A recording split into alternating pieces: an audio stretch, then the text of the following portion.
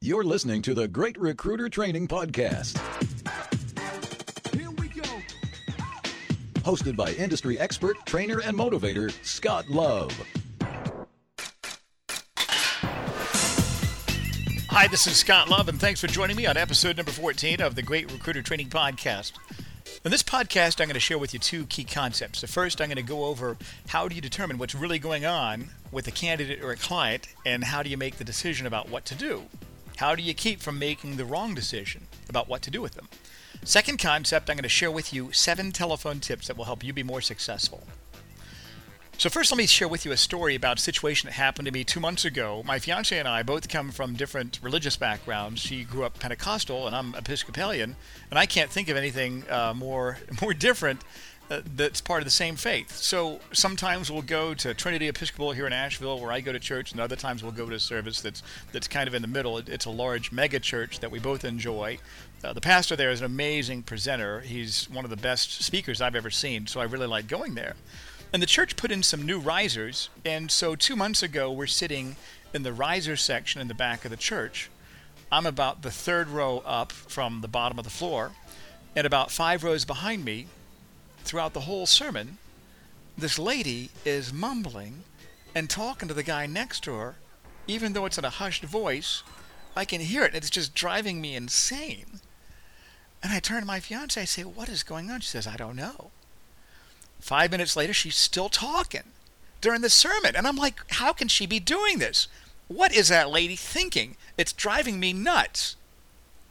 So me, being the assertive person that I am, I turned to her, and I was trying to be really polite. And I don't know if there's a polite way to do this, but I put my finger over my lips, and I go, "Shh."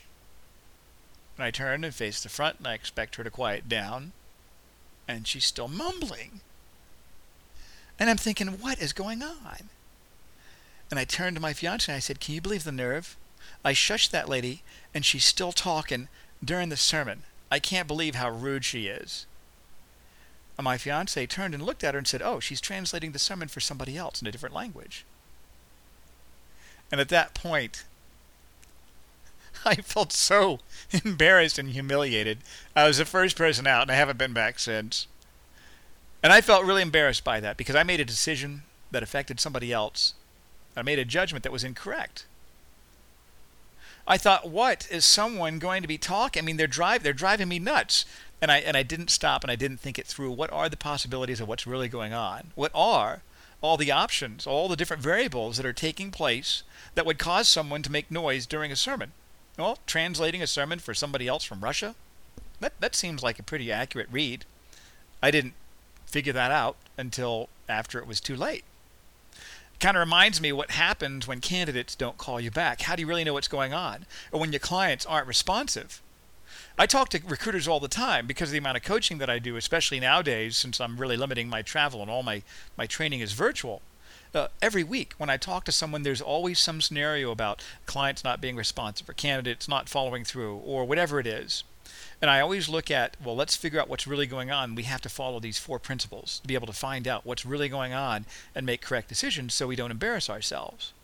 I remember I had a candidate once that I was calling him on a Wednesday because my client wants to schedule a face-to-face for next week. And the candidate seemed pretty motivated. Left a message for him, "Call me right away." Wednesday afternoon, he didn't call me. Thursday morning, he didn't call me. Thursday afternoon, he didn't call me. Friday morning, I called him again. I left him an email. Didn't call me. I even said, "Call me over the weekend. We want to schedule this for early next week." Monday, I called him again, Monday afternoon. And this time I left a pretty terse message, kind of the equivalent of me telling that lady, "Shush." I said, "Listen, Jerry, you've told me you're interested. I've left 3 messages for you and 2 emails, and I haven't heard back. And frankly, I don't know what to tell my client now. I'd appreciate the professional courtesy of a return phone call." And it was kind of a judgmental sort of tone. And he called me back that night about 9:30. And he left a message on my voicemail.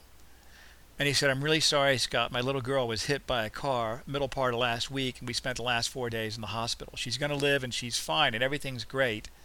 But that's what's going on." I lost that candidate because I was too quick to make a judgment, and I let my anger, and "I'll teach him a lesson. How dare he treat me with that level of disrespect?" I let that get the better of me.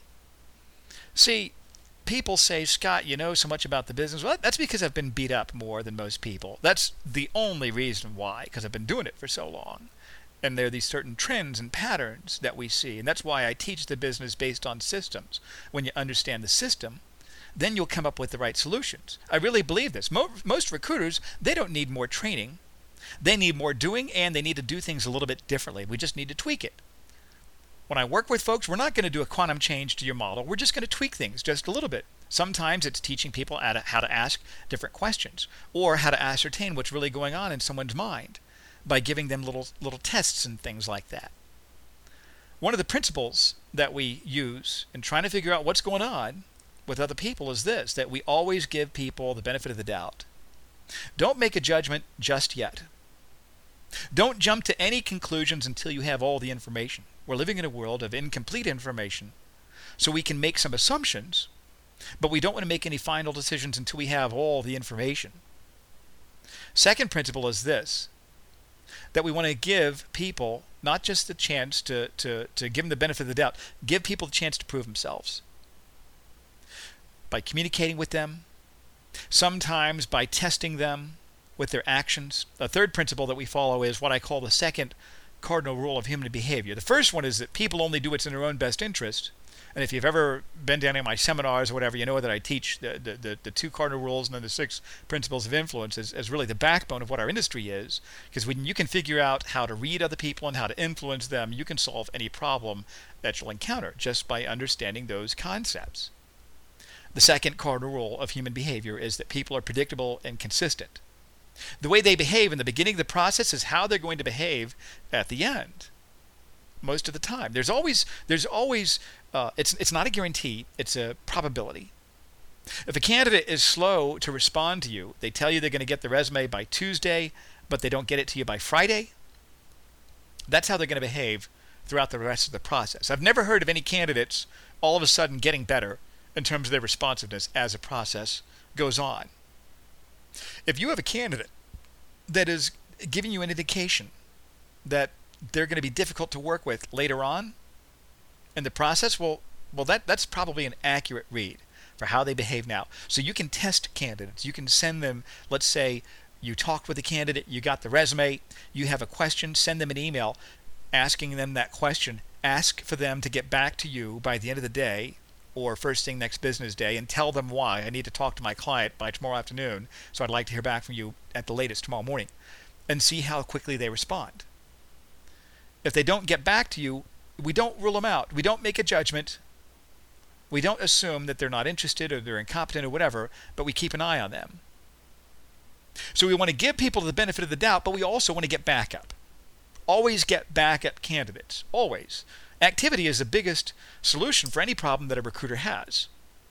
I've got a candidate right now that he's an amazing candidate. My client's opportunity fits him perfectly. And we're in the process of setting up the interview. And I'm setting up the telephone interview, and we're about to set it all up. And at the end of the conversation, he says, you know what? I don't think I'm interested in a phone interview. I said, why is that? He says, well, that sounds like a phone screen, and that's what we do with candidates when we're not interested. And I told him, I said, well, my client wants to expedite this. My client lives in the Richmond and works in the Richmond office. You're in D.C. He wants to do this soon and build a relationship with you. That's all. No, I think I want to meet with someone face to face. So I'm thinking, okay, I can arrange a meeting with somebody else in the D.C. office. I'm going to give him the benefit of the doubt, but I'm also going to keep an eye on him. And if there's another situation of him acting in a high maintenance way like this, then he's probably not going to be the best candidate for my client. I let my client know this also. I said there's an indication of the candidate being somewhat, I don't want to say uncooperative, but let's just say he might be high maintenance. Told him what's going on. I said my recommendation is to continue going forward, but in the meantime I'm going to get some backup candidates for you. We want to keep an eye on the guy and see if something like this happens again. Now we have more complete information. Maybe he didn't understand what I said earlier. Maybe he misinterpreted it. Maybe I didn't communicate it the right way. Maybe I didn't stroke his ego enough. Who knows? We'll keep him in the process, but we're going to get some backup candidates. Finally, the final principle that we follow in these situations is to let people save face. If a candidate doesn't get back to you right away, And if they seem apologetic by that, let them off the hook. Always give people a way out. Give them a way that they can save face. So if they call you back, I'm really sorry, I hadn't had a chance to get back with you. Hey, don't worry about it, Joe. It's no big deal. I'm understanding. I appreciate you calling me today, and I'm really glad that we could talk today. One thing I will ask you, though, that as we go on, my calls are going to be more time sensitive, so I'm wanting to know if, as we continue, if you can get back to me within 24 hours of me leaving a message for you. And then always do what I call the two magic questions to confirm their agreement and their acceptance of commitment to you. First one is, does that make sense to you, Joe? Yes, it does. Are you okay with that? Yes, I am. It's what I call tying down their commitment. There's no such thing as people guaranteeing their commitment to you, but people want to remain true to their word. They want to honor the obligations that they give to other people. And by asking them to give you a commitment, to cooperate, you're going to solve most of the problems in the business, and you'll never have to make incorrect assumptions about people again.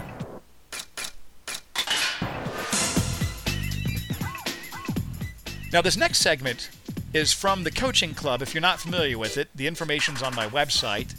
It's a modestly priced training and development program for recruiters where you get a whole bunch of stuff. I'm not going to go into it, but one of the things that we do have are weekly group coaching calls. It's the only place in the industry where you can connect with other recruiters and hear what's going on. Where every week I open it up to Q&A. What are the issues that recruiters have? We celebrate people's deals and we learn from their placements. And then I also start each call off with about 10 to 15 minutes of training on some sort of a relevant topic. And that's what you're going to hear from one of the recent programs I did on 7 telephone tips that will help you be more successful. Take a listen, and I hope this helps you out.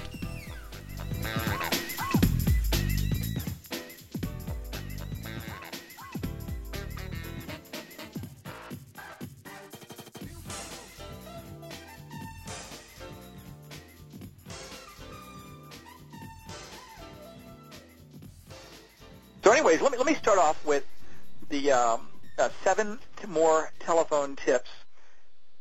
If you guys hadn't seen the cartoon I made, go to the website greatrecruitertraining.com. Look on the link that says free videos, and I created a cartoon last week. It took me only 20 minutes to do that because all those things, the comments that I got from the one robot that wanted to be a big biller. I've read all the sales books. I'll never forget the time I had a kid. He was probably 23 years old, been in the business not even a year, and I'm talking to him about how it's important to read sales books, and he rolled his eyes and said, Scott, listen, I've read all the sales books. And I'm like, come on, man. And so it's funny because we would think that we know it all, and I remember writing in my blog about Art Sobczak's book, S-O-B-C-Z-A-K. It was how to eliminate the fear of cold calling or smart calling, something like that.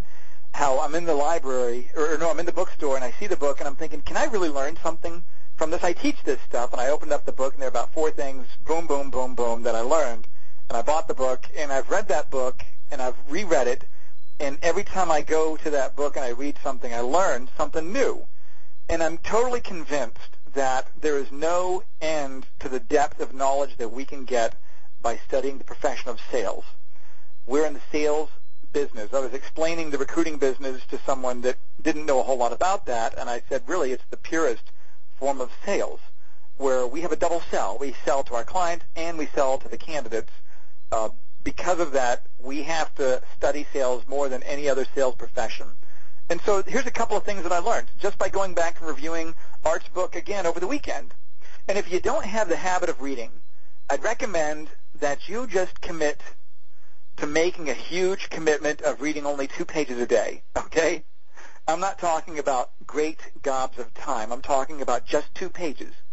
Because if you commit to every day reading 2 pages a day, it's going to change your life. You're going to develop this habit. And it's a habit that you're going to feel good about yourself because now you're doing something that requires discipline. That discipline is going to carry over into other areas of your life, and you're going to learn things from that, and it's going to become a part of you. So this is something that a couple of things that I just picked up from Art's book that I put together for the training today. Number 1, he calls encouragement statements when you're talking to someone on the phone, let's say we're talking with a candidate, and we ask them, what's keeping you from being happy where you are? And they say, my boss. We want to ask things that encourage them to give us more information. So what do you mean by that?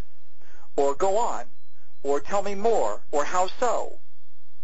When we're talking with the client, and remember, good salespeople are good question askers. We're trying to find out what those issues are that are causing the problems. If the problem's not fulfilled, they tell you, say, well, what would happen then? Go on, tell me more. So the encouragement statements, those are things that we have to do to get more information out of the other person. If you've never done this before, it might feel awkward for you. So I just want you to try it today. Before the end of the day, at least one person that you talk to, whether it's a candidate or a client, and you ask them a question, what's keeping you from being completely happy, and they give you an answer, say, tell me more about that, or how so, or why do you say that? Exactly. What do you mean by that? Get more information from them. Just start the habit of asking encouragement statements. Number 2, there's another, there's just so much in that book, transitioning statements. He says that when we're talking with a candidate, let's say we're talking with a candidate, and the candidate told us what's keeping them from being happy and what their ideal situation would be. Remember, when we talk to candidates, we want to find out what's keeping you from being completely satisfied. In other words, what are those pushes that are going to pull them out of the company? And then we find out, what does your ideal situation look like? What are those things that are going to pull them to something else? We find those things out before we tell them about the opportunity, and then we can use a transitioning statement. Based on what you've told me, I really think there might be some things that you would get real excited about with this opportunity. So we want to transition. We've done the question asking. Now we want to tell them about the opportunity. The best way to do that is to have a transitioning statement. Number 3, paraphrase your understanding. So let's say the candidate told you about those motivations. So, Bob, let's review what you just shared with me. Bottom line is this. You don't feel respected by your management, and you're frustrated because of the policies, and you feel frustrated professionally because there's a limit to how far you can progress in your career with your company. Is that what you're telling me? Yeah, that's right. And then we could use that transitioning statement. Well, based on what you've told me about your professional frustration and where you want to go in your career, I think it might make sense to consider what my client's opportunity is. So let me share that with you. Number 4, always get next steps. Anytime you talk to anyone at any part of the process, whether it's the initial recruit call or the interviews are taking place or we've got the offer coming forward or the candidate's turning their notice in, you always want to know who's going to do what next and when. So here's an example. I talked with a candidate last week that referred me to someone that he worked with who wants to make a move. Sending her an email. She called me this morning. She and I talked. I found out about her professional frustration, what her ideal situation is. Based on what you've told me, this is what I'd recommend with my client. You know, and it sounds good, and she's going to check it out. And so I got her to give me a commitment of sending me the resume today. And she wasn't really sure about my client. She said, well, let me do some research on that. And I said, that sounds great. I said, you and I touch base tomorrow afternoon, and if you want to go forward, we'll just take this a step at a time and see where it goes. But what I did, I brought closure on what's going to happen next. You and I touch base sometime tomorrow. So that means that if she doesn't call me, I'm probably going to call her. Sometimes I'll tell people, I'll call you, or why don't you call me? But if I don't want to lose power in the relationship, if I don't want to lose my posture, if I ask them to call me and they don't call me and I call them, then I lose power. I'll say, let you and I touch base sometime tomorrow. Right? I think I told her I'd call her.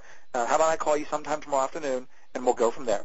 And another tip is, if you want to end the conversation, all you have to do is say the phrase, we'll go from there. Okay, that's an easy way to end the call and to get off the call to go on to somebody else.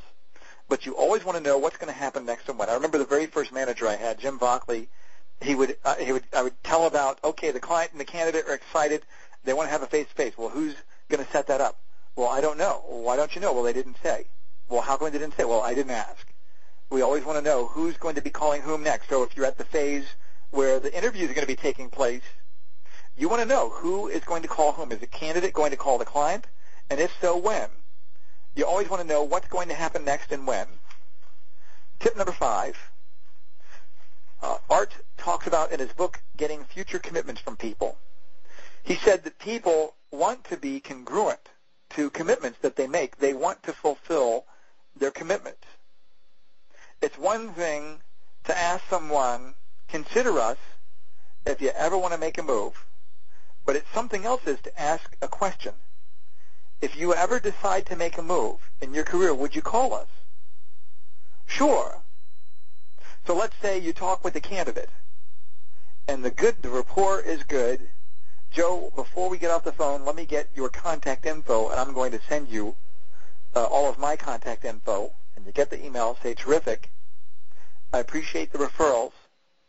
And all I wanted to ask was this, Joe, if at any point in your career you ever want to make a move, I just wanted to ask if you'd call me in the future. If you ever want to make a move, will you call me? Sure. Or I just wanted to see if you ever hear about other people that are very sharp that want to make a move, would you have them call me? Sure. They're making a commitment to you. I've never used that one before. I'm going to start using it. I'm going to try that. That's just a new concept. I learned this by reading Art's book. Number 6, eliminating no-shows. I've always noticed that when I call a candidate and they're interested, I can't talk now, but call me later. Terrific. What time works for you? I've got 3 o'clock open. Yeah, 3 o'clock works. And then I call them, and they're not there. And I get frustrated by that. And Art said, here's a tip that will eliminate no-shows, is to explain to people, because he even said in his book that people don't honor telephone appointments as much as they honor face-to-face meetings. It's easy to blow somebody off. It's easy not to take their call when you schedule it. Do this. Say, let's do this. I work by calendar just like yourself. My time is very busy, so I found that it works best for everybody if I schedule my appointments over the phone. So I've got my calendar open. How are you looking today at 3 o'clock? That looks great. Great. Go ahead and pencil me there. Here's my email address. Here's my phone number. If you can't keep that, will you email me if you can't make it? Or if you can't make it, will you email me to let me know that? Or will you call me to let me know that? I'm going to try that. Because I would bet if I'm asking for someone's commitment, they're telling me sure. Who would say no to that? You're going to increase the odds of people actually being there for the telephone calls. And I know it seems like in our world, getting someone on the phone is a core competency. In the world of recruiting, just being able to get someone on the telephone is a core competency. Once you get them on the line, you don't want to let it get them off the line, but they can't talk then. They have to schedule something later. Try that. Just like yourself, Joe, I'm very busy, so I found that it always works best for me to work by calendar. What are some time slots that you have available tomorrow, this afternoon or tomorrow morning? Terrific. 3 o'clock, that's great. Let me go ahead and give you my email address. I've got you down. If you can't make that, will you call me? If you can't make that and you have to reschedule, will you email me? Email would probably be more appropriate. If you can't make that, will you email me? Sure. Next tip, and the last one, tip number 7. If you're talking to someone and they seem too busy, you've had this happen, where they say, listen, I'm really busy right now, I can't talk. But they know why you're calling. Try this. I've never done this one. This is another new idea. Will we be able to talk more about this later this week? I can't talk now. Call me later. Sounds great, Joe. Just like yourself, I work by calendar. What's some time that you have open? Terrific. I'll pencil you in. If you can't make it, will you email me? Sure. Or you could also try this. Will we be able to talk more about this later this week? So let's say if you talk to someone, they can't talk, say, will we be able to talk more about this later this week? You're getting a commitment. In other words, I think the whole point of what he's asking for in commitments is getting people to say yes. Asking them, will we be able to do this? Yes. When people give those commitments, they're less inclined to back off from you and to not do what they say. Thanks for listening to this podcast. Visit my website for free tools that will help you build more at greatrecruitertraining.com.